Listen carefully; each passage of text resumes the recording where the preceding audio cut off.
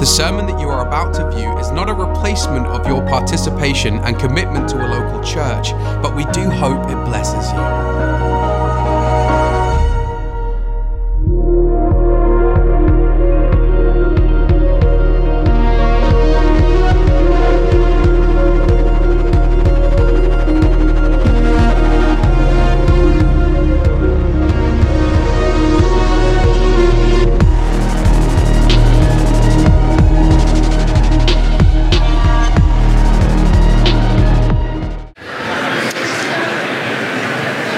Good morning. Welcome to church. My name is David, one of the pastors here. We have one more announcement. I have one announcement, and that is our man, Andrew Marcus, Pastor Andrew, has released a new single. It's called Take All of Me, and you can go to the record store and pick up the 45 this week. He still can do that, right? Yeah. No, it's so good to have Andrew just contributing to worship around the world, and his new song just came out, so that's good news. This morning we're going to carry on in our series on the Old Testament. We've been doing this since September, and we come a long way, even though we're only in 1 Samuel. We actually have come a long way. We've seen lots happen. We've seen God's vision for the world. Right at the very beginning, God created all things. He created humanity in His image, and His desire is for humanity to flourish. We flourish when we walk with Him. We also read in the story of the Old Testament that humanity, rather than submitting to God and walking with God, they thought, well, I'd rather be God. And they try to live independently of God, and it doesn't go well. We see God not forgetting His dream and choosing a person named Abraham. And He says to Abraham, Abraham, I'm going to make you into a great nation, and through your offspring there's going to be this great nation, and this nation is going to be a light to all the other nations. Through this nation, all the other nations of the world will be blessed. And it looks really good, except before you know it, this new nation is not, they're languishing in slavery in Egypt, and God has to rescue them. He brings them out of slavery. He uses a guy named Moses to bring them out of there. And then finally, they're on their way to the promised land. They kind of mess up again. They wander in the desert for a long time. Finally, they make it to the promised land, and you think, well, this is really good, except within 2 generations, they've basically adopted many of the idolatrous practices of the nations around them, and they get into trouble again. It's kind of a recurring theme. The theme that we're going to look at today, though, is the theme of kingship. And it marks a new era where Israel, God's people in the Old Testament, where Israel demands and they get a king. Now, why does Israel want a king? Do they want a king so that they can fulfill God's purposes and His promises? I'd like to say so, but that's not actually why they want a king. They want a king. Why? Because everyone else has a king. All the surrounding nations have a king, and so we want to have a king too. And so they want to look like everyone else. And so the question we're going to look at today is, how is this all going to work out? And what can we learn from it? And so we're going to be looking at the book of 1 Samuel. And so if you have a Bible, turn to 1 Samuel. It's a little ways in from the beginning. 1 Samuel. And we're going to look at 1 Samuel chapter 9 and following, because we're going to be looking at the first king, a guy named Saul. So 1 Samuel chapter 9, all right, turn there. If you don't have a Bible, grab one from the pew rack in front of you, and then keep it open, because this is a story that we're going to be looking at today. In honor of God's word, let's stand together as I read this. 1 Samuel chapter 9, beginning in verse 1. There was a Benjamite, a man of standing, whose name was Kish, son of Abiel, son of Zeror, son of Bechorath, the son of Aphiah of Benjamin. Kish had a son named Saul, as handsome a young man as can be found anywhere in Israel, and he was a head taller than anyone else. Now, the donkeys belonging to Saul's father Kish were lost, and Kish said to his son Saul, "Take one of the servants with you and go look for the donkeys." So he passed through the hill country of Ephraim and through the area around Shalisha, but they did not find them. So they went to the district of Shalim. The donkeys were not there, and he passed through the territory of Benjamin, but still did not find them. When they reached the district of Zuph, Saul said to the servant who was with him, he says, "Come on, let's go back. My father's going to stop thinking about the donkeys and start worrying about us." But the servant said, "Look, in this town there's a man of God. He's highly respected. Everyone said everything he says comes true. Let's go there now. Perhaps he can tell us which way to take." Jump ahead to verse 14. They went up to the town, and as they were entering it, there was Samuel coming toward them on his way up to the high place. Now, the day before Saul came, the Lord had revealed this to Samuel. "About this time tomorrow, I will send you a man from the land of Benjamin. Anoint him ruler over my people Israel. He will deliver them from the hand of the Philistines. I have looked on my people, and their cry has reached me." When Samuel caught sight of Saul, the Lord said to him, "This is the man I spoke to you about. He will govern my people." Lord, this is your word. And you're not a philosophy, you're not a worldview, but you are present with us today. And this is your story that you've woven in history. And we pray this morning that you would draw points of intersection between our own lives and the life of Saul. So give us ears to hear and eyes to see and soften hard hearts. And help us to pay attention to our life and what you are doing. This we ask in Jesus' name. Amen. You may be seated. Okay, so in the life of Saul, we're introduced to Saul's dad. His name is Kish, and we read he's a man of wealth, he's a man of prominence, and he has a son, and his son's name is Saul. And Saul, we're told, is a pretty impressive guy. He's tall, he's good looking, kind of young, strapping guy, but when we meet Saul, who's full of promise, he's sent out on this mundane and routine task. His dad has lost donkeys, and his job is to take his servant to go find the donkeys. All right, so he's off to find the donkeys. And Saul looks for the donkeys in all sorts of different places, can't find them. And finally he's done. He's like, yeah, let's just go home. Let's just go home. We can't find the stupid donkeys. And it's interesting. He says to his servant, let's just go home. Now, maybe I'm reading into this, but I think it's interesting. I think it's telling that while he's looking for the donkeys high and low, never once does he think to pray. His servant says, well, hang on, let's not go yet. There's actually a man of God close by. He's a prophet. Why don't we go ask the prophet? I mean, if anybody knows where our donkeys are, it should be the prophet, right? Let's go ask the prophet Samuel, see what we can find out. And so they go and they find Samuel. Now Samuel, Pastor Mark introduced us to Samuel last week. He's a prophet. And if anyone can help them find the donkeys, it should be this prophet. Now behind the scenes in all this is important.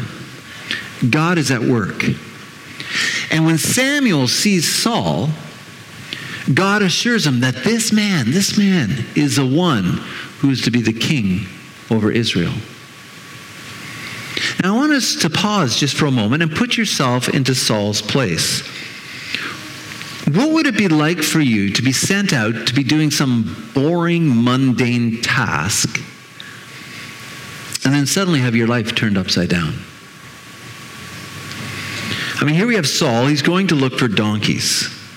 He's looking for donkeys. And before you know it, you got this prophet pouring oil on his head and saying, you're going to be king. I don't know about you, but I read this and it speaks to me. Because I don't know about you, but I find it easy to believe all the right things about God, but really doubt that he'll have anything to do with the details of my life. I believe all the right things. I believe all the right things about God. But if push comes to shove, if I really think that he actually cares about the details of my day-to-day life, I would question that. And yet the story of Scripture, the story of church history is precisely this: God using ordinary people to do extraordinary things. Saul is looking for donkeys, but God is calling him to be king. Saul thinks he's just going out doing some ordinary task, and while he's doing this ordinary task, God shows up and his life is never the same. Now I remember years ago when I was living overseas. Wasn't a Christian, I was an atheist. I was doing business for a Hong Kong company up in Shanghai. And so I was doing business, and Chinese New Year was approaching. And I had an opportunity to get out of Shanghai and go down to Hong Kong and see some old friends. I used to live in Hong Kong, and I had some buddies down there. And so I didn't want to stay in Shanghai. Chinese New Year was coming, so I was going to head down to Hong Kong. But just before I left, and I forget how it happened, but somehow I got a letter. And in this letter, somebody told me, it's like, hey, David, your old buddy, Jeff, who you knew years ago in China, is actually going to be in Hong Kong during Chinese New Year. Here's his number. You should call him. I'm like, Jeff, I haven't seen Jeff in ages. He was a Christian fellow that I knew, but I hadn't talked to him for ages. And so I called him. I said, Jeff, I'm going to be in Hong Kong on these dates in Chinese New Year. Do you want to get together for coffee? He goes, yeah, let's get together. And so we met together at the Sheraton Hotel in the coffee shop there on Nathan Road. And I sat down. I was talking to Jeff, and how's it going? What have you been up to over these years? And we had a great conversation. And our conversation turned to one point where he starts asking me how I'm actually doing inside. And I'm like, oh, okay. This is what Christians do, right? Yeah, I said, I'm not really interested. And so he started, asking me some tough questions. I'm like, I'm good. We'll see you, right? And he's like, when are you heading back to Shanghai? I said, well, I'm heading back tomorrow. He goes, well, I'm actually heading back to Vietnam. He was living in Vietnam at the time. He says, we're going to be at the airport at the same time because I have something for you. I'm like, all right. So I'm at the airport looking around, don't see him. I'm about to get on my plane, and I see him out of the corner of my eye. I go, Jeff, you got something for me? He goes, yeah, here. He gives me this bag. And in the bag, there's a book, C.S. Lewis's Mere Christianity. I'm like, I'll take a look at this. Within 2 days, I'd read it twice, and I'd given my life to Jesus. Right? So I'm thinking I'm having coffee with an old buddy. God is thinking he's going to radically change my life. Right? And so we need to realize that. I mean, one of the challenges for us is to do what a guy named Brother Lawrence says. We need to practice the presence of God and recognize that he is much more active in the details of our life than we realize. And to pay attention to what he's doing. Are you open to this? Are you willing to pay attention? Well, this is what happens to Saul. He's looking for donkeys. He comes back as a king, right? Now, Samuel says to Saul, he says, I'm going to give you three signs that this is going to come true, that you are going to become king. Here are the 3 signs. I like the first one. Don't worry about the stupid donkeys. The donkeys are okay, Saul. Don't worry about the donkeys. Stop looking for them. Second sign is that 3 men are going to come and they're going to bring you food. The third sign is, Saul, you're going to bump into a bunch of prophets. The Holy Spirit's going to come upon you, and you're going to prophesy along with the prophets. Well, all 3 things happen. But here's the thing. Even when this is confirmed, Saul is a bit odd. I mean, this whole experience is a bit surreal for him. It's a bit strange. When Samuel says to Saul that God has something special for him in mind, Saul, initially, it's interesting. Saul's response to Samuel, and it doesn't always come through in the English, but in the Hebrew, it's quite strong language. Saul's response to Samuel is like, what the heck are you talking about? That's essentially what he's saying. Kind of rude. Like when Samuel says, you're going to be king, he's like, what are you even talking about? There's that. And that's a bit of a warning. Could it be that this whole becoming king is going to be something he's going to struggle with? Secondly, it's interesting because when Saul comes home, he meets his uncle. And his uncle asks him a question. Saul, where were you? He goes, I was looking for donkeys. He goes, well, what happened? He goes, I met Samuel. You met Samuel? Well, what did Samuel say to you? he said that the donkeys are okay. That's his response. He's still got oil in his hair, right? Yeah. Samuel told me that, the donkeys are okay. Aren't you leaving out something, Saul? Right? Kind of reminds me when I text my kids late at night and I'm asking, how are things going? Meaning, what time are you going to be home? Do you need a ride? And my answer is, fine, good. All right, throw me a bone here. What time do you need a ride home, right? Give me some more detail. Here's the uncle. Well, what did Samuel say? The donkeys are okay. That's all he gets. Well, and then there's a third kind of yellow flag that shows up here. Because after Saul, it's been clear that he's going to be king. It's all been settled. There's a public inauguration. And Samuel invites all the tribes, all the people to come and behold their king, right? And see the brand new king. They've been wanting a king. Here's the king. And so it's a big event. It's a big banquet. It's the unveiling of the king. And you can just see Samuel saying to the people, you've been looking for a king? And the people going, ah. He goes, have I got a king for you? Ah. Ladies and gentlemen, will you put your hands together? Give it up for Saul. Spotlight goes over. There's nobody there. Balloons are falling. Confetti's falling. No Saul. He's like, sorry. Give it up for Saul. No Saul. I'm like, well, where's Saul? God has to reveal to them where Saul is. Where is Saul? He's hiding among the baggage. That's what it says. He's hiding among all the luggage. Okay, that's a bit of a problem. That's a yellow flag at least. Why does Saul not show up? The text doesn't say. Is it a character issue? Does he even want to be king? Does it point to maybe some deep-seated insecurities? Okay, so it's a bit of an embarrassing start. Now, after Saul gets established as king, initially things go quite well. He wins his first battle. Things are looking pretty good. But then we read this. Look at 1 Samuel chapter 13.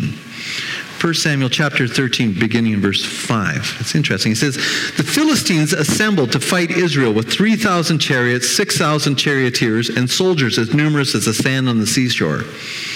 Verse 6, when the Israelites saw that their situation was critical and their army was hard pressed, they hid in caves and thickets among the rocks and pits and cisterns. So we read that there's some challenges that's going to be facing Saul. And the challenges, big surprise, are coming from the Philistines.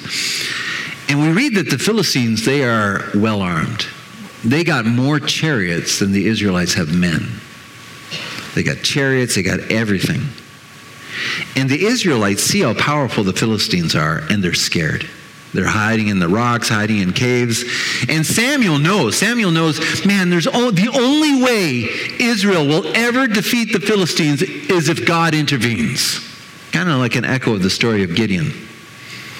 And so Samuel knows this, and so he pulls Saul aside and he gives him very clear instructions. This is what you are to do. And we read about these instructions in 1 Samuel 10, verse 8. It says this, it's very clear instructions. Saul, go down ahead of me to Gilgal, that's a town. I will surely come down to you to sacrifice burnt offerings and fellowship offerings, but you must wait 7 days until I come to you and tell you what you're going to do. So go to Gilgal, wait there for how many days? 7 days. Wait for 7 days, and then I will come and I will give you further instructions. You got that, Saul? Got it. How many days? 7 days. Wait in Gilgal. Okay. Problem is time goes by very slowly for Saul. And Saul's getting anxious because he's seeing this army, and they're impressive. And so by day 6, Saul's getting a little twitchy. He's getting restless, and he's looking at his soldiers because the soldiers are like, "This is a big army," and the soldiers are starting to run. And so Saul's like, "Where is Samuel? He said he's going to be here." Day 6 goes by. Day 7 comes. Saul's looking at his troops. He's like, these guys are scared. I don't see Samuel anywhere. You know what? I'm going to make the call. And so Samuel says, all right, bring some animals. I will do the sacrifice. I will do all the sacrificing and all the things we're supposed to do before God, and then we can get fighting. So he gets impatient, and he takes matters into his own hands. And it's easy for me to look at Saul and go, Saul, Saul, Saul, how could you be so impatient? Until I look at my own life. I mean, that's me in a nutshell. I'm always impatient. I could read God's word. God's word could be very clear to me. Wait on me. All right. Until I get impatient. And then I'll go ahead and I'll make the call and I'll do what I want to do. And I'll say, God, can you please catch up and bless what I've decided? Right? I'm always running ahead of God. And I'm always saying, come on, come on, come on. Saul, he's afraid. He's afraid and he's anxious. And I'll tell you, whenever you're afraid and anxious, you become impatient. So what does he do? He literally takes the bull by the horns and he offers the sacrifice himself. Look in verse 11, chapter 13, verse 11. Samuel shows up. He goes, what have you done? Samuel shows up. He does show up. And he says to Saul, what have you done? And Saul replied, he goes, well, when I saw that the men were scattering and that you had not come at the set time and the Philistines were assembling, and I thought, now the Philistines will come down against me at Gilgal, and I have not sought the Lord's favor, so I felt compelled to offer burnt offerings. It's interesting. It doesn't show through in the English as well, but Saul says this. He says, I've been waiting. I was waiting and I was waiting. You hadn't shown up. And I realized that before we go into battle, I had not, it literally says, is I had not yet put the Lord into a gentle mood. That's what it actually says. I'd not put the Lord into a gentle mood, which I think is a bit revealing in terms of how Saul sees God. God is someone who's like, man, he's always mad. He's always mad. I got to make God happy with me. I got to put him into a gentle mood. Then things will go well. And I think about my own life. I mean, how many times it's like, okay, I did my devotions this morning. I read God's word. So now my day is going to go well. Oh, have you prayed? Oh, we need to pray as if God's in a bad mood. He doesn't want to listen to you. We need to pray, get God on our side, and then things will go well. And we do the same thing all the time. Now look at Samuel's reaction, verse 13. He says, you've done a foolish thing. You've not kept the command the Lord your God gave you. If you had, he would establish your kingdom over Israel for all time, but now your kingdom will not endure. And this becomes a real turning point in Saul's life. From this point onwards, he makes a series of really unwise decisions. We read in the very next chapter, he makes this rash oath, rash vow that almost gets his son killed, almost destroys his army. I mean, he tells his army, he goes, all right, nobody eats or sleeps until we defeat the Philistines. Well, who tells your army not to eat or sleep? I mean, he's crazy. And so he does these stupid things, and his son almost dies, his army almost gets wiped out, but then in chapter 15, something really bad happens that shows the state of Saul's heart. Once again, Saul is given very clear instructions. Here's the instructions. Saul, attack the Amalekites, another enemy of Israel. Attack the Amalekites. And when you attack them, you are to destroy everything. Don't take any plunder. Don't take anything for yourself. Just destroy everything. And this goes on. And after the battle, we read these words in 1 Samuel chapter 15, verse 9. But Saul and his army spared the leader and the best of the sheep and the cattle, the fat calves, the lambs, everything that was good. These they were unwilling to destroy completely, but everything that was despised and weak they totally destroyed. Saul goes a different way again. Different way than what God had commanded. A way that kind of lined his pockets that benefited him and his men.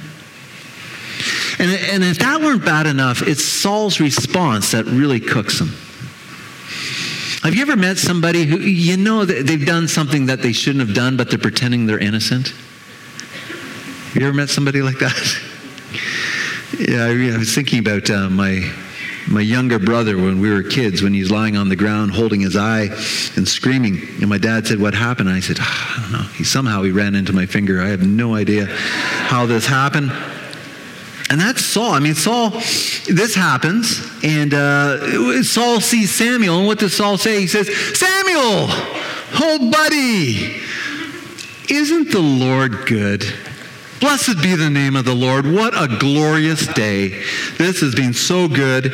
And you know, Samuel, just for the record, I did everything that the Lord commanded." And Samuel's like, "Really?" "Yes, I did." And so I was born on a Tuesday, not last Tuesday. What's the sound of all the mooing and baaing I hear in the background? What's with all the cows and the sheep? And you see Saul's like, "Oh, yes, the cows, the sheep, yeah." Funny story. We meant to destroy everything, but then we thought, we'll keep the cows and we'll keep the sheep and use them as an offering. And this is really interesting what he says.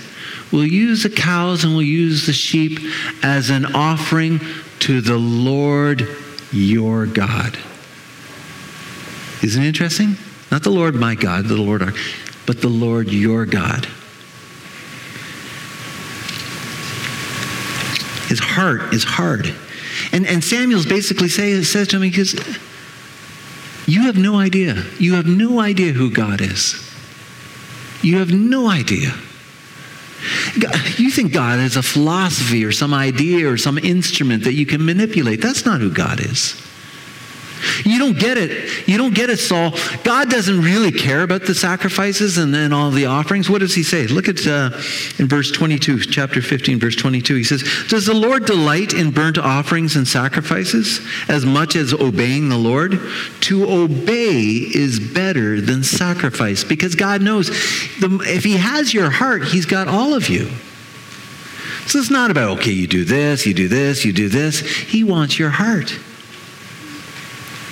And so at this point, Saul, finally, at this point, he comes so close to repenting. Look in verse 24, chapter 15, verse 24. Then Saul says to Samuel, "I have sinned. I violated the Lord's command and your instruction." Good. But he doesn't stop. He says, "Well, you got to realize I was afraid of the men, so I kind of gave in to them." He throws his soldiers under the bus. "It's not my fault. I was scared of the soldiers." And so Samuel says to Saul, he goes, "You know what? It's over. It's over. Your kingship is done." And Saul's, "No, it's not." And Samuel says, "It is. It's over." And Saul grabs on to Samuel. And he says, "It cannot be over." And in doing so, he rips his robe. And Samuel says, "You see the way this is ripped? The kingdom's going to be ripped from your hands." And it's interesting because here you have Saul, when he's being called to be king, he's hiding in the baggage, but now he won't let go. And after this, if you follow his story, it's dark, it's heavy, because it just gets worse and worse and worse. And there's this downward spiral. And for a while, the next king, because at this point Samuel says, you know what, or God says to Samuel, "I want you to anoint this other person to be king. He's going to take over." And who's that person? David, yeah. And so David's going to be king. But for a while, it's interesting, David ends up working for Saul, working in his court. And things go from bad to worse. And we read, it's interesting, in chapter 16, verse 14, it says, "Now the Spirit of the Lord had departed from Saul, and an evil spirit from the Lord tormented him." It's kind of a strange passage. The word evil spirit could also be translated as a distressing spirit. It seems to be that God is allowing, maybe even causing Saul to experience deep pain in the hopes that Saul is going to turn and repent. Bless you. Yeah. Now, during this time, Saul experiences, it's dark. He experiences complete emotional and psychological collapse. He's subject to violent mood swings, depression. This carries on after David defeats Goliath. We'll be looking at David in the weeks ahead. After David defeats Goliath, everybody's cheering David's praise. And Saul, he's consumed with jealousy. He's consumed with jealousy. He's so jealous that he tries killing David a handful of times. He has a javelin. Good thing he's a poor shot because he kept missing David. And he keeps carrying on. And he gets angry at his son. He tries to kill his son Jonathan because Jonathan's defending David. And his life is spiraling downwards and downwards and downwards. But it gets worse. He hits rock bottom in a really tough passage. And that's in chapter 28. He hits the absolute bottom. So turn to 1 Samuel chapter 28. This is heavy. This is darkest hour. By the time we get to chapter 28, Samuel has died. Saul is alone. He's struggling with the fact that he's no longer going to be king. He's also recognizing that the Philistines are about to attack again, and he needs to know, what am I to do? What am I to do? And he does the unthinkable. He actually asks God, and God doesn't answer him.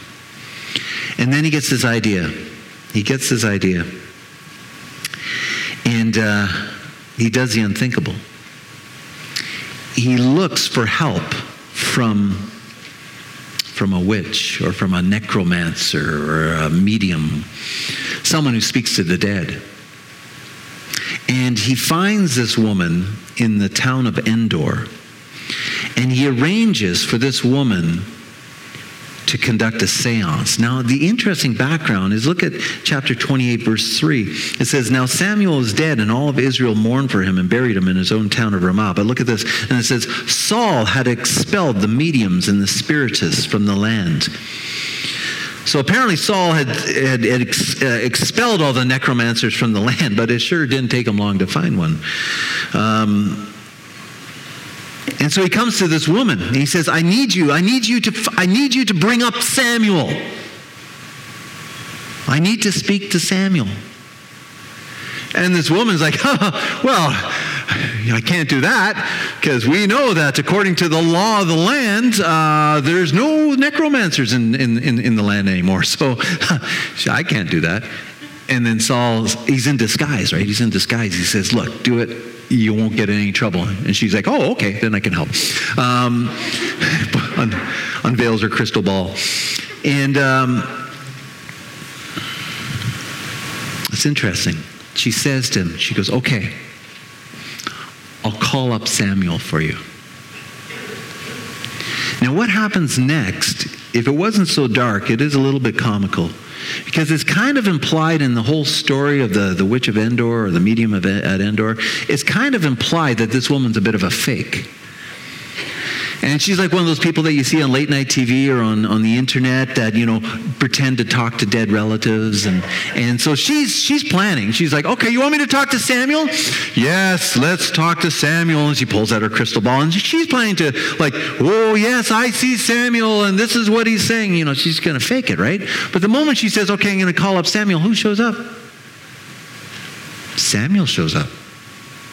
The ghost of Samuel or something. Something comes up and it's Samuel and she freaks. She screams out, she's like, I never thought it was actually going to happen.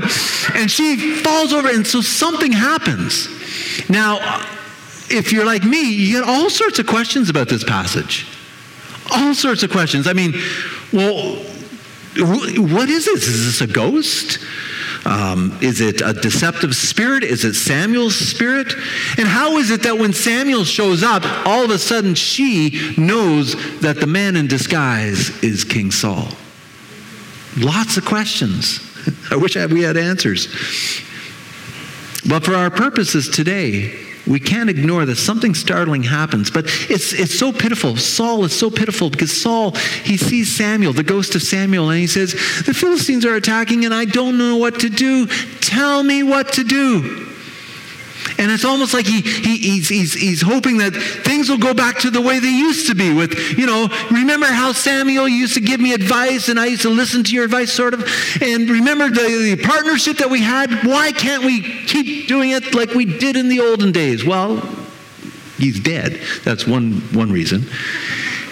And Samuel looks at Saul and he just says, doesn't give him any new information. He says, you know what? You're done. You're done. Tomorrow, you will go to battle and you will die. You will die. And that's what happens.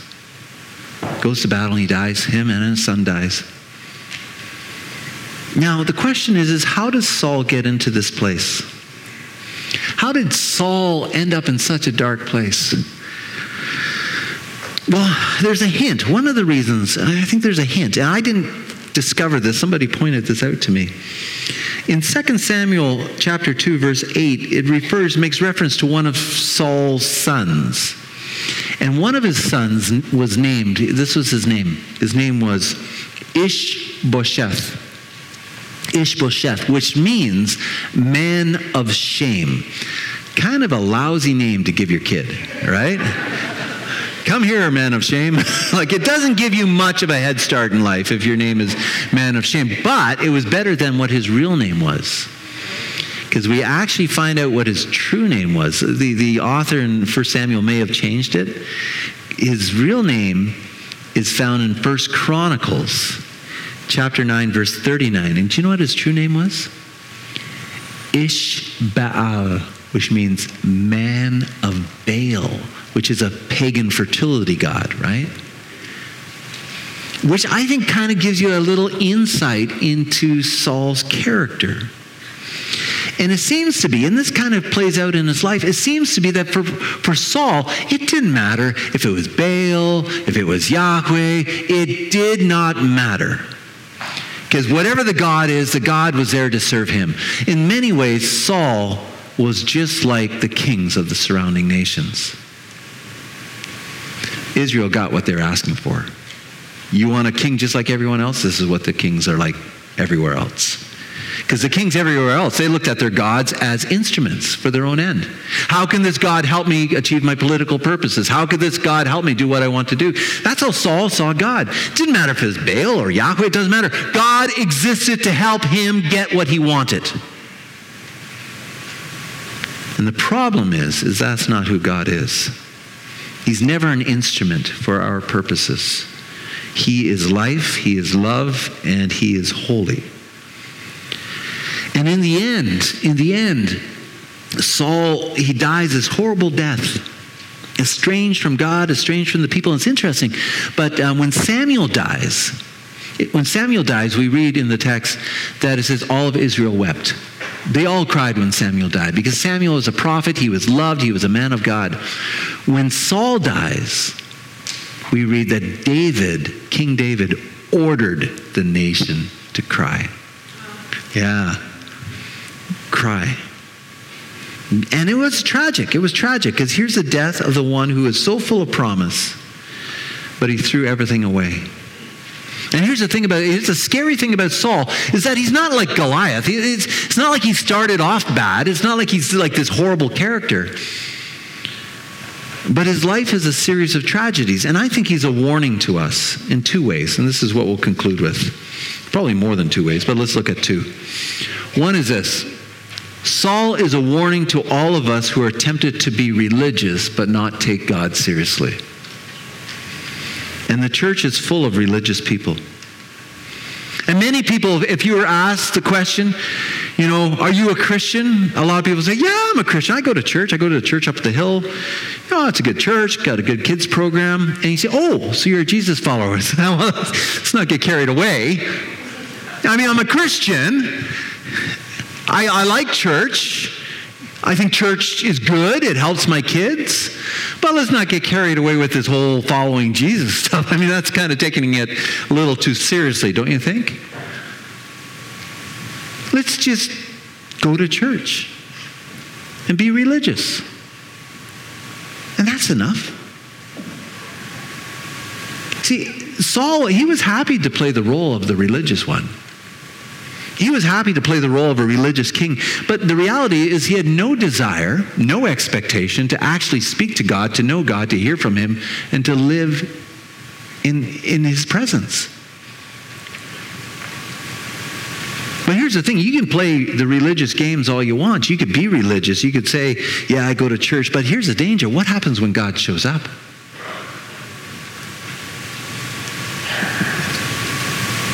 I mean, what Hebrews 10:31 says, it says, it is a dreadful thing to fall into the hands of a living God.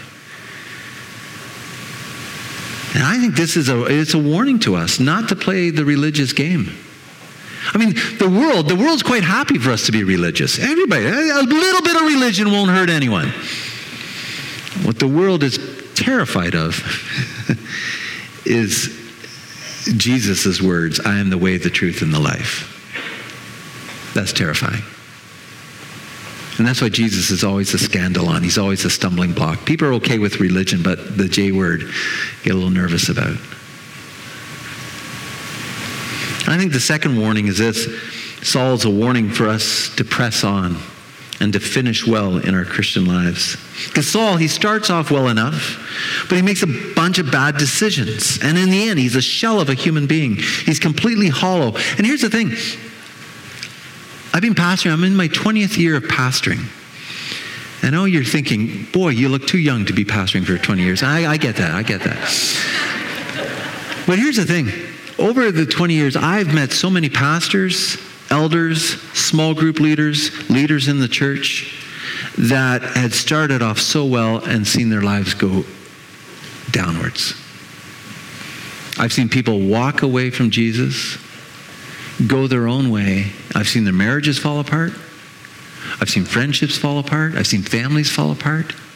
I've seen people that started off so well, but ending so poorly. And I think Saul's life is a real warning to us. It's a real warning to us to finish well. To take Paul's words where he says, watch carefully how you walk, to take that to heart. Because it's not easy to be a Christian today. And every part of our society will be pushing us towards not finishing well. But you and I need to spur each other on to finish the race. And that's a warning. I think Saul's life is a warning. But here's a good thing about warnings. Warnings have a purpose. They keep us out of the ditch and keep us on track. And some of you are making decisions in your life now that if you keep going the way you're going, you're going to hit a ditch. But the good news is that it's not too late to get back on track. It requires an old-fashioned word, but it's an important word, and it's a word is called repentance. And repentance is simply this. I'm not going to keep going this way because that's going to lead to death. I'm going to turn around. I'm going to walk in the way of life. I'm going to walk in the way of Jesus. I'm not going to take the broad path. I'm going to take the narrow path. Turn away from death. Turn to life. That's what repentance is. The way back is the way that Saul should have gone. Is a way of repentance. So my encouragement to you today is the encouragement that I'm taking in my own life is that you and I, we need to align our lives with the author of life, Jesus Christ. Otherwise, we're in a lot of trouble. And some of you feel like, it's too late. It's not too late. It's never too late. God is a God of second chances, third chances, 100 chances. And because of the cross of Jesus Christ, you and I can always turn back, and start again. Do you believe that? All right, let's pray. Jesus, we come back to you again and again and again. Thank you for the warning that you gave us this morning through the life of Saul. May his life and his decision be a warning for how we are living our lives. Jesus, you want all of us. You don't want us to play religious games. What's the point of that? You are life, you are love, you are hope, and our lives only work insofar as they're connected with you, the living word. And so help us to come back to you and to find our life, find our identity, find our purpose, find our mission in you. And resist the urge to go our own way. Lord, would you be our vision? Would you take all of us so that we could walk with you? That's our desire. In Jesus' name, amen.